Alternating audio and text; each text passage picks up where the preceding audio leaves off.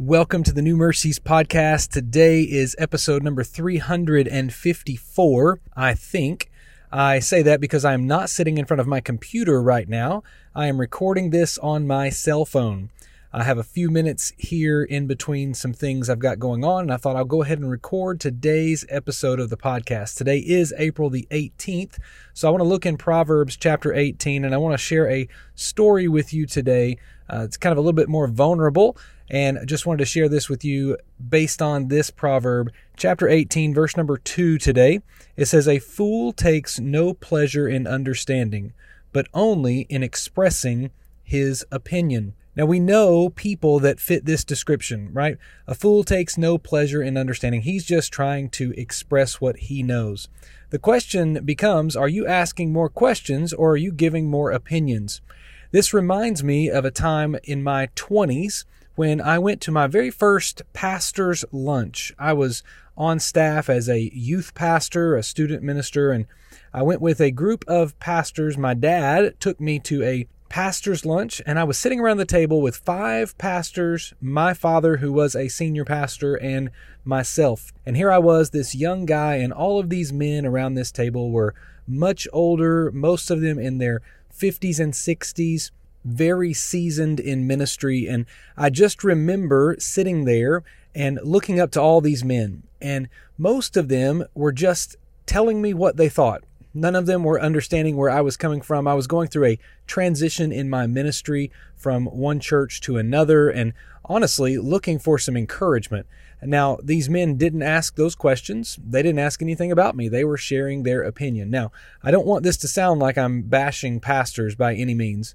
I just know as this time of this lunch was over, we spent about an hour talking, and I didn't really talk much. I was listening. Now, part of it, I was learning, and I respected these men, and I knew each of the churches they represented, and I know that pastors have a difficult job. I know pastors go through things spiritually that are just hard, and they deal with things that people just can't begin to fathom. And my heart has always been for pastors. Growing up in a pastor's home, my heart goes out to pastors. And I remember sitting at this table and hearing these guys talk about all the things they had going on and telling me, giving me advice, telling me what I needed to do, telling me how I needed to think as I went through ministry. And here they were at the last quarter of their ministry, and here I was just early on in mine. And I remember them just telling me all these things that they needed me to do and I needed to think about and I needed to ponder. And very little of it was biblical training. The majority of it was, here's what you need to know, young man.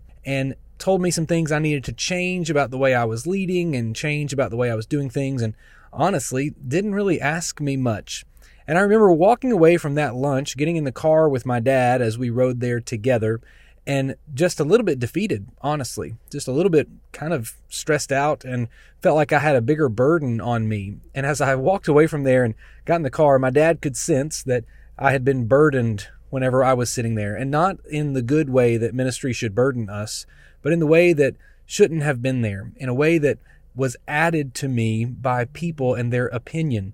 And I remember that car ride from that lunch, and my dad began to share with me some encouragement and some wisdom. And I realized at that table, I read this proverb not too many days after that lunch, and I remember thinking at that table was a lot of opinions, was a lot of people telling me what they want me to know, what they thought I needed.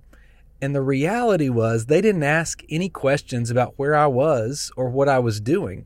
They were just telling me what they thought I needed to hear.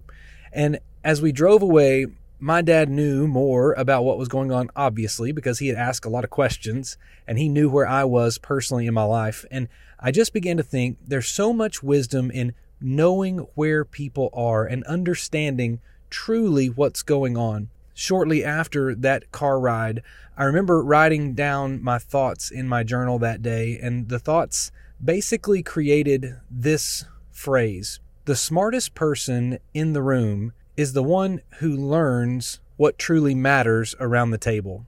There was a lot of degrees around that table that day. There was a lot of very smart, intelligent Bible scholar people around that table that day. But only one cared to really understand what was happening and what was going on. And that was my dad in that moment.